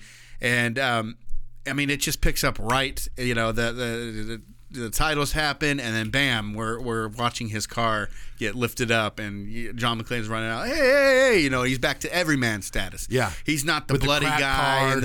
in the blanket, limping with his wife and everything. Got a nice, pretty white sweater on. Exactly, and he seems happier than he was in the last movie and everything. So you could tell like stuff has been worked out in his personal life. So that's one thing that's maybe missing from this movie, is that in the first movie, he was not only having to overcome all that other stuff, but he's also dealing with his personal stuff and not liking himself. Yeah. And he was talked about that stuff to the Al Powell guy on the radio. But in this one, he seems to have gotten it worked out. Him and Holly are getting along when they talk on the phone.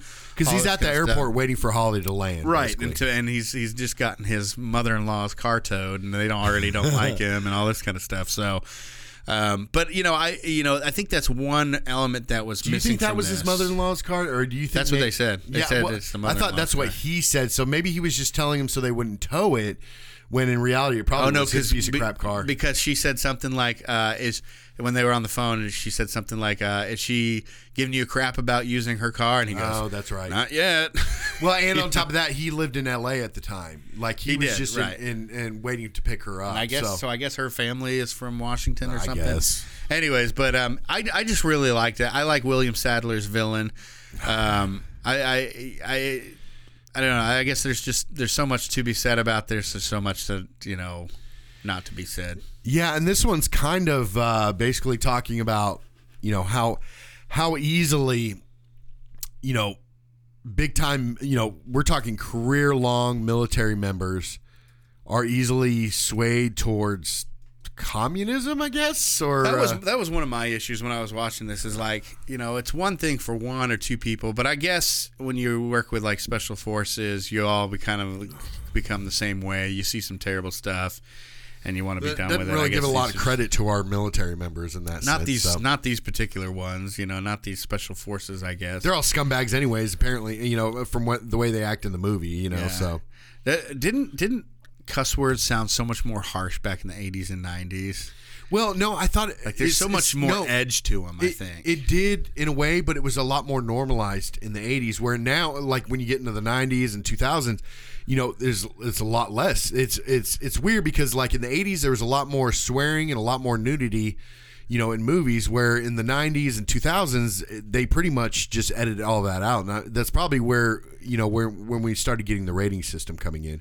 I just thought whenever William Sadler was like, she's like, "Do you have any words?" He's like, "Yeah, I got 2 words: fuck and you." But I mean, just the way that it comes out, I mean, it's just like so cutting. I mean, it's almost as like, man, they took those cuss words and they just chucked them as hard as they could at you. I mean, they were really throwing them around. I just felt like there was so much edge to them back in those days, and it's just so much more like more of it. It's just every other word, and it was so. But I mean, like nowadays, it's just so not normal, or it's just so. I don't know. It's just not delivered the same way. Well, and again, like I said, I mean, there's less of it nowadays. There is some of it in there, and you get the nudity and stuff like that, but it's just less nowadays.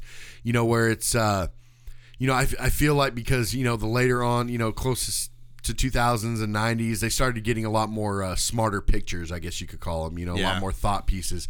But, one thing we forgot to talk about, should be like one of the main things we should have said for the first one is yippee-ki-yay, Mother Humper.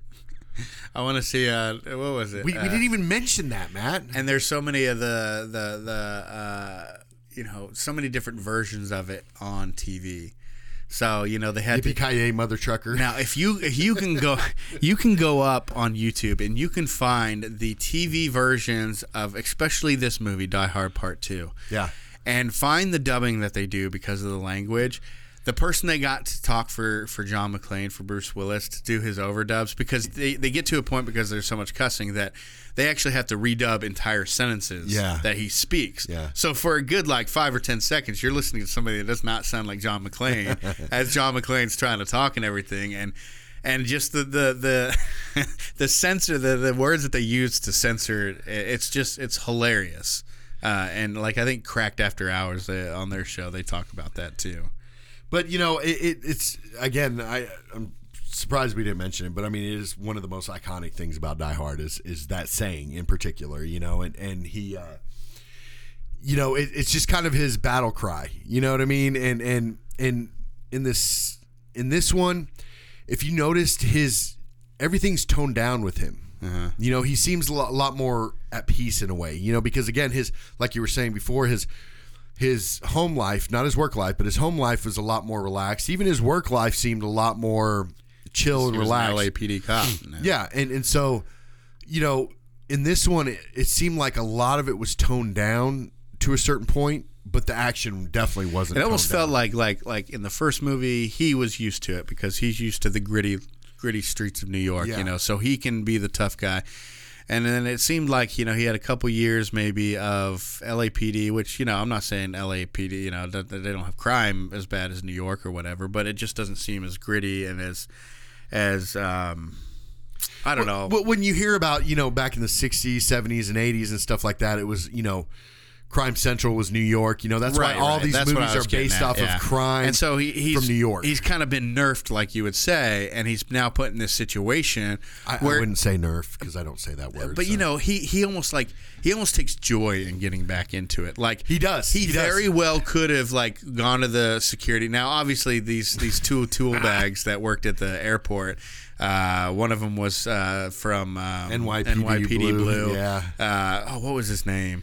Well, he was the first person to show bare ass. Dennis Franz. That's bare ass on TV. NYPD Blue. That's right. Yeah.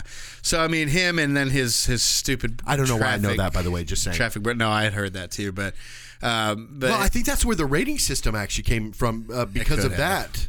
Yeah, well, I'm just making stuff up. You're like, I think that would be cool if that's what happened. It's a theory. Yeah, but I mean, it's he could have called, other cops from outside the airport saying, look, I'm an LAPD cop and I've seen this guy that I'm pretty sure is on TV.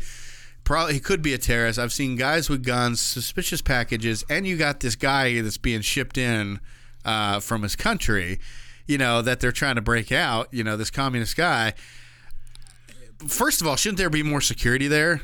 Shouldn't there be armed forces there? But isn't it like Christmas Eve? I'm not saying that makes it better. I just would think if they're transporting or they're extraditing a war criminal to the United States, you would think that you would have some kind of military there. Absolutely. Or I mean, I know the military doesn't have jurisdiction on in certain places and everything. They were trying to keep it on the low too. If you remember, they weren't but that's publicizing that when his. Yeah, but he knew. Yeah. Well, because Bruce Willis even said, "You got this guy coming in here. Do you need me to paint you a picture here?" Yeah. It was obvious to him, so he could have called someone. I just think that he took joy in getting back into the crap again. He makes a comment being under the tunnel is like, how can the same stuff happen to the same guy twice and everything? But I don't think, and here's where it's different, and it's different with the first two movies compared to the other ones. The first, no, because the third one was involving his children's school. But if you notice the first two, it was him constantly trying to, in the third one, he was worried that they were, it was one of his kids were at one of this possible schools. Well, I know Jules or Julius or whatever his name is, Samuel L. Jackson's like nephews were in the school. Yeah. But what I'm saying is, like, in the first two, he's saving his wife. That's what he's doing, you know. And that's, he's not saving everybody else. His mission is to save his wife. Right. Thereby saving everybody else. And I'm sorry, but what are the chances, you know, you're getting, what's his name?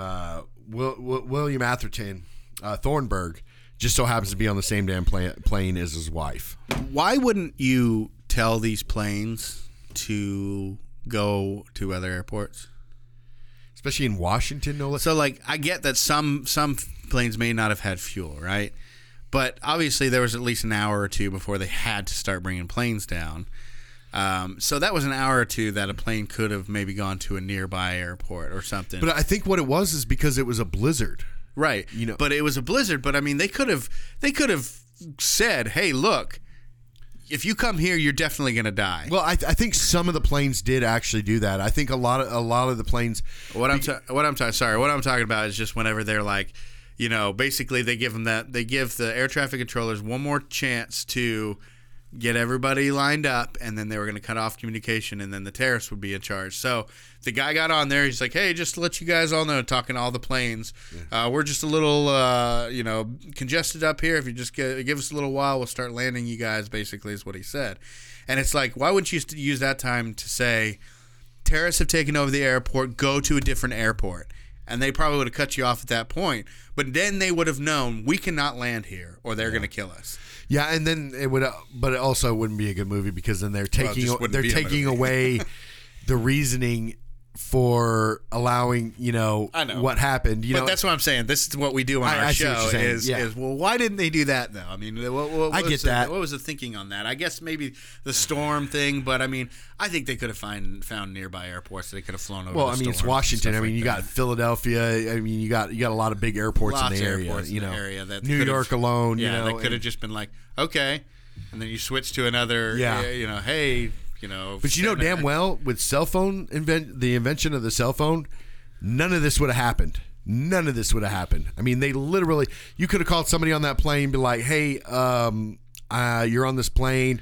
Yeah, because many people we're having connected while they're on the plane and everything. But didn't they have phones on the plane? She did, and that's what I was asking. That's what I was asking myself when I was watching, because she paged him, and then he called her. Yeah. But the fact that nobody was calling, I have to think that somehow those communications were down too. Maybe those communications used that dish that they took out, that they took control of or whatever.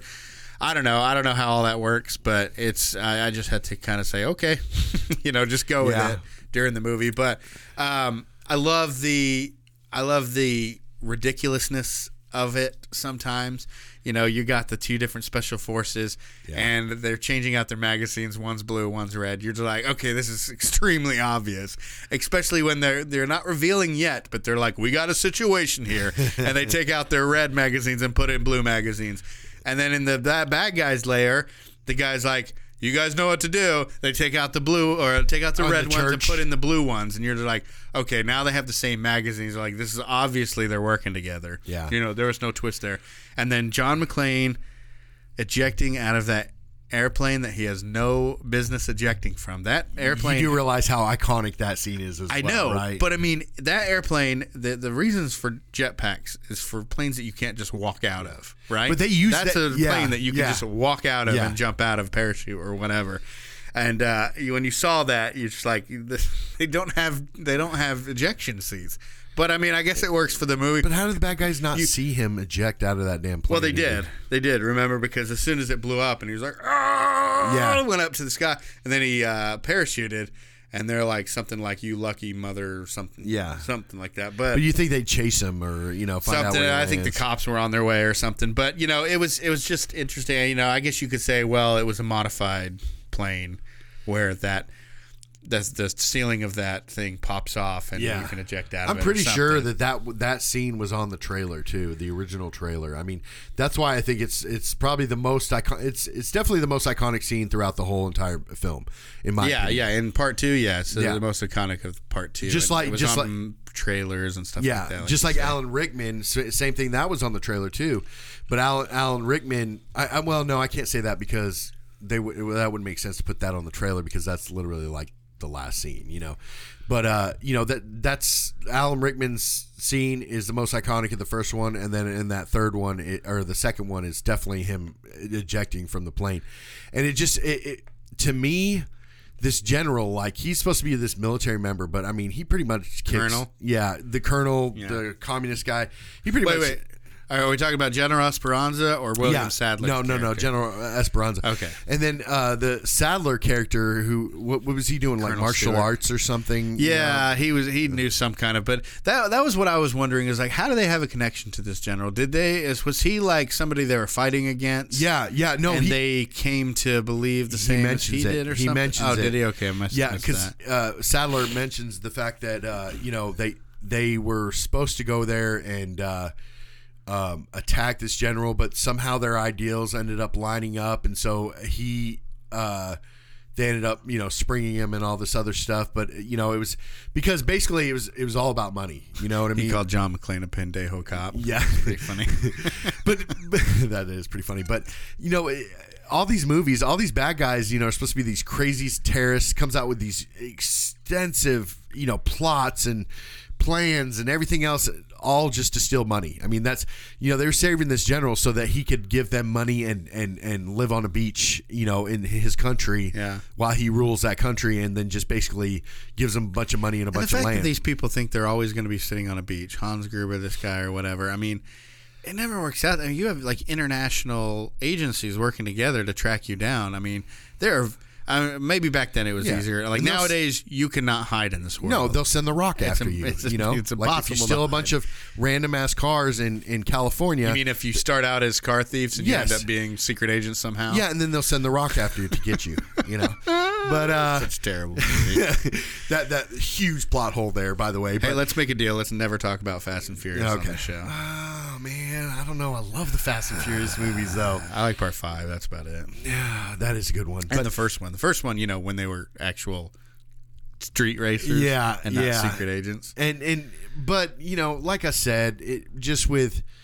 They're all just thieves, Even in the third one, Hans's brother is just. But he had a little bit steal. more substance to his, because he was a thief as well. Yeah, but also he was sticking it to the American government and funding his revolution. And he was getting revenge for the man who killed his brother. So I mean, he was able to kind of roll that up into a nice. I know that said and everything. I know that was said, but I feel like that.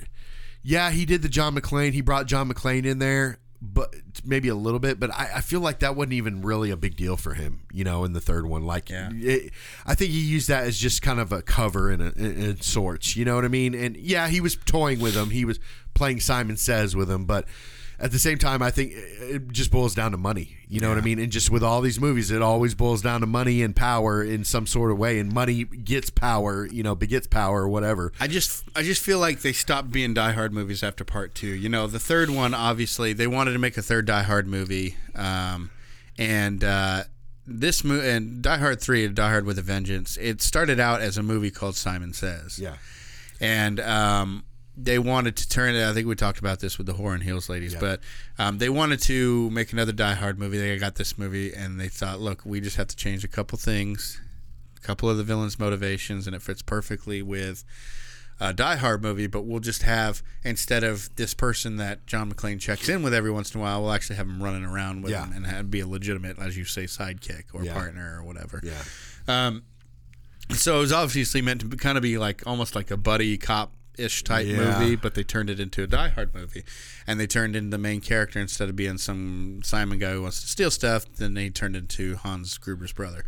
So I think in that it wasn't started out written as a Die Hard movie. You miss a lot of of what makes John McClane. You miss a lot of what makes Die Hard movie a Die Hard movie. I'm not saying it was a bad movie. It was a great movie, Die Hard with a Vengeance.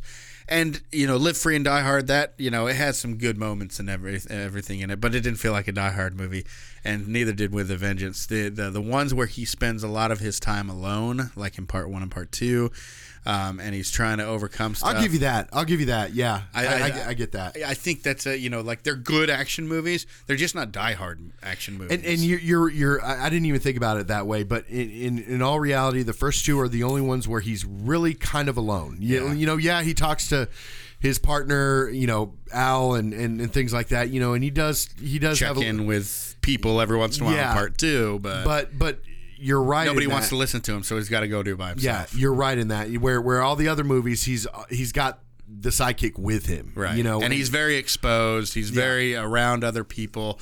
He can go into a store and grab a drink if he's thirsty. He can, get this or that. He can, go find we're running down the street. He can stop at a pawn shop, show his badge, and grab some guns and ammunition from there. Yeah. In those first two movies, he was limited. They wanted to take his gun away, and when he was in the airport, he only had a pistol when he was in the building. So he's limited in what he can do. Whereas in those other movies, like I said, with the third movie, definitely wasn't Die Hard because that was written to be something else and it was turned into a Die Hard movie. And then the others were just kind of like just playing off of Bruce Willis's stardom, really. Well, and also too, if you think about it, where it made it different too is that, he was in his own sandbox in New York. Yeah. He was that was home field for him. So maybe in a way that kind of made it also not kind of like a Die Hard, where the first two fish out of water element. He's in LA, he's in DC or whatever. Yeah, and nobody took his badge seriously. Right, and in the fourth one, he technically starts out in New York, and then he moves to what is it, Washington. Yeah. And then nobody cares about it. It's like, oh, you're some cowboy cop from New York. Yeah. Nobody cares about that. And the second one, nobody cares about what you did at Nakatomi Plaza. Yeah. And it's like, so nobody cares about what he does or that the fact that he's overcome these situations. But he still does it every single time, and he comes through every single time. And that's where I feel like he tends to make. That's why it's good. Story development, good storytelling is because it's basically like taking a pit bull and putting it with a bunch of chihuahuas. But not only that, but you were stuck in a structure. In the first one, you were stuck in the Nakatomi building. In the second one, you were stuck in the airport. Yeah. Obviously, there's snow all around. You can't leave. But he can't leave because his wife's there anyways. But he's got this certain area to work in. He can't go anywhere else to get any other help. He can't go to another airfield to take off and help people land or whatever it may be. He's stuck in this one complex. So, I mean, and I feel like and I've said this since day one of this podcast is I seriously feel like what makes good movies. I knew you were going to say this. One of the good things about good movies is the scenery. The scenery becomes a character. Like Nakatomi Plaza. Everybody that grew up in the 80s and 90s knows what Nakatomi Plaza is. You know what I mean? Yeah. It's a character. That airport, the snow, the scenery, stuff like that, that's a character. It helps move the plot along. It helps make the plot better. In the third one you had New York City. You know what I mean? Fourth one New York City. I mean, that's just one of the most iconic sceneries in all of film, is New York City. And with this one, it's you have the snow. Again, snow and blood just mix. It really does. I mean, it's totally, when you got blood, like a lot of horror films, when they bring in snow, it's a lot more impactful, than without it. In a way, because I mean, it just shows it. Like Sin City, movies like that really kind of show the colors and different things that make the scenery great. And this one, you're at an airport. It's a character in the film. Being that airport is a character in the film. And in all these great movies have the great scenery. And great lines. Yeah. Because, I mean, like from the second movie, they had you're just the wrong place, the wrong guy in the wrong place at the wrong time. Yeah. That, sums up John McClane, at least in the first movie and here in the second. Yeah. And if they continued, it'd be like the same thing. Right.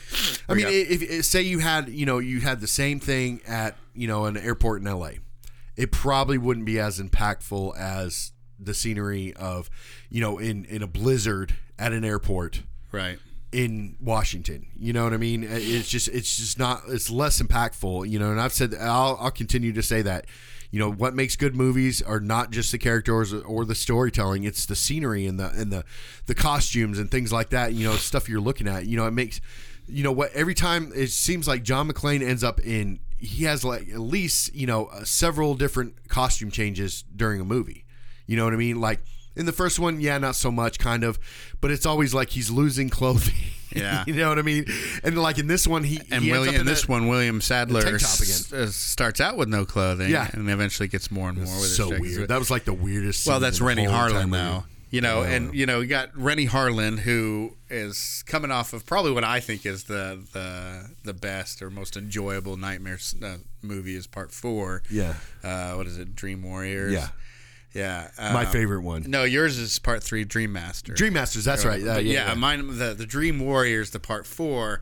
That one was, Rennie Harlan. That's the one where she turned into a cockroach and got stuck in the bug motel or whatever. That was so corny. But I mean, he was good, that was like his first major film, in America and stuff. But then he got tapped to do stuff like this, so you kind of see like the eccentricities and different things, like having somebody to start out. I mean, it's effective. Yeah, it's because you're like, what the heck is going on? This is weird and everything. But, so, what was your favorite part in this movie?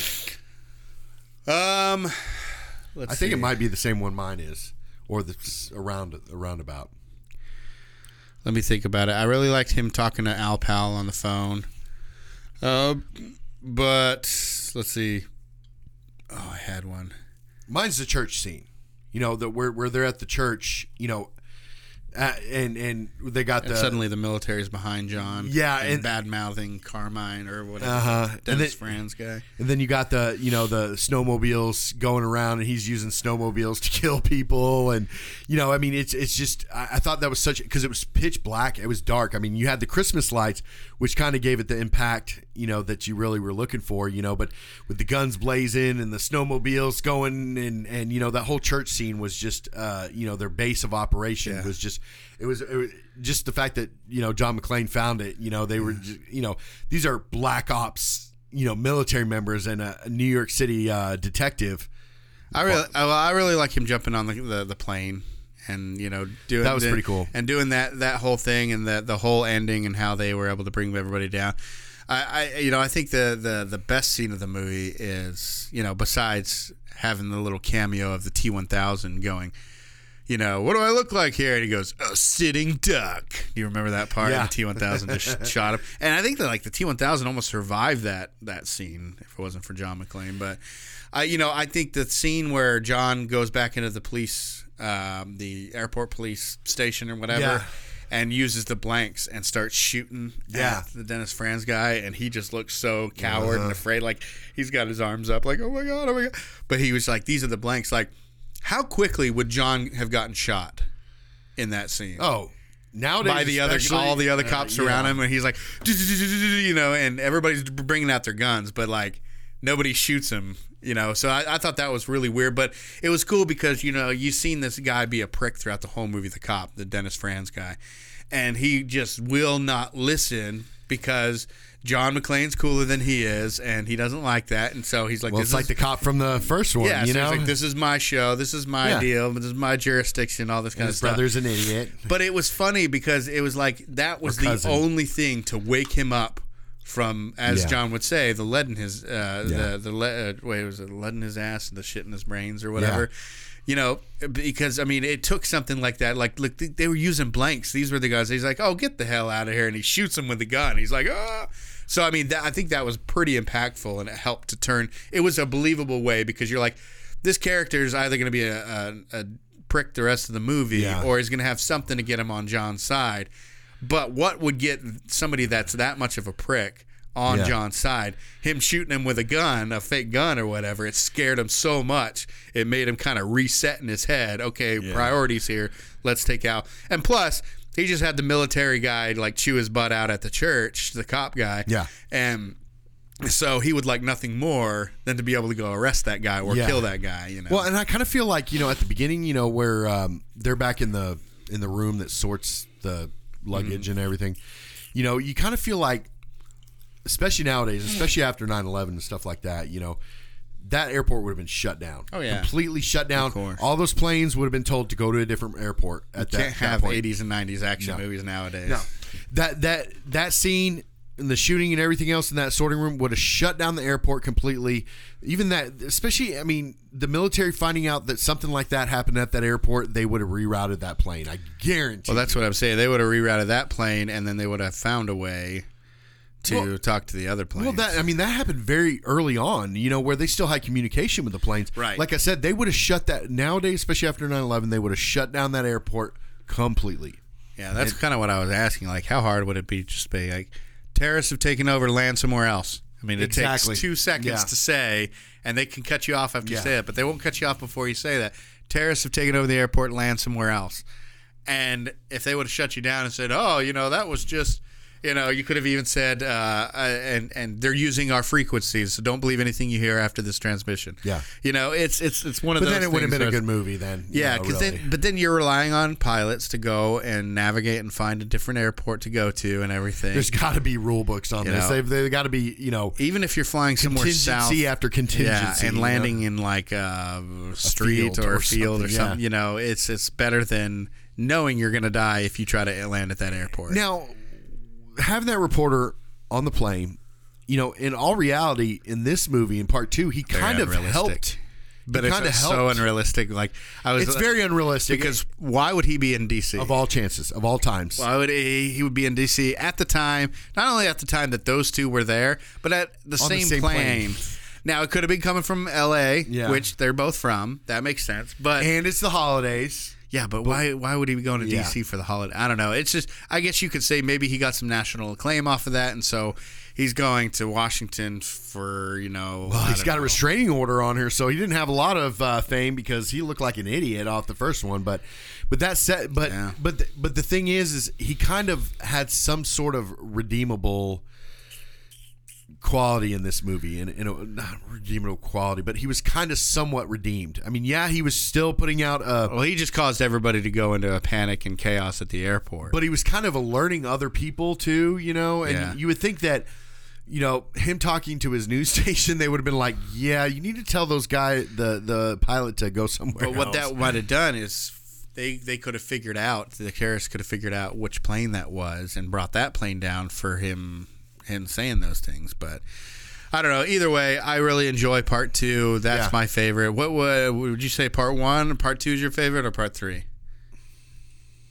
To be perfectly honest, I mean, I love the classic. Don't get me wrong, that first one. But I still got to go back to part 3. Part 3. I can objectively say that part 1 is definitely the better movie out of all of them. Yeah. It's obviously it's the best. Bar none. And I could probably, years from now, if I watched all these over and over and over, the first one is probably the only one I'd like afterwards, because these other ones would just get tiring after a while, and you start to know or realize more of the mistakes if you're watching them over and over again. But I just like part 2 because of the snow, because he works with a couple people, but he's like in the inner workings of the airport, which I always think is cool. And William Sadler just plays an amazing bad guy. I like creepy, him in this. but he's good. Yeah, you believe that he's an evil who he SOB is and everything. It's got all the 80s tropes with the same type of score in it and all that kind of stuff. I really enjoyed part 2, but part 1 is amazing too. And anybody who's trying to say that these aren't Christmas movies and aren't watching them during December, you're missing out on a special experience.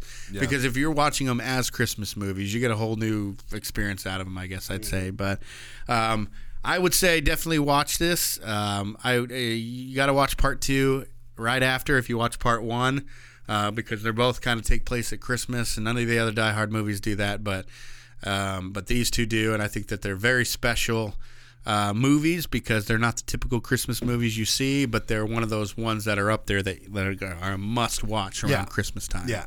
Then there's a lot of films like that. If anybody knows us, they know that we love Christmas. Yes, absolutely. And it is a Christmas movie. I mean, as far as I'm concerned, I mean, I'll watch it anytime throughout the year, but I seem to find myself watching it more during the Christmas season. So. Right, yeah. All right. Well, I had a good time talking about this. We didn't really dig into it too much. A lot of things have been said about the Die Hard movies, but we did want to talk about them a little bit, things that we like about them, and just have our own little conversation about it. Definitely watch these movies. Rent them if you can. Hell, I'd even say buy them if you can. They're worth having. They're one of these movies that... I don't know if they'd say they're timeless because, you could tell that they are dated with certain things, but they're still just as enjoyable as they were back then. Yeah. And definitely worth the watch. But if you guys want to get a hold of us, our email address is thepostcreditpodcast@gmail.com. You can find us on all social media as The Post Credit Podcast. Except for Twitter, we're at The Post Credit. We have a website. It's www.thepostcreditpodcast.com. Check us out on there.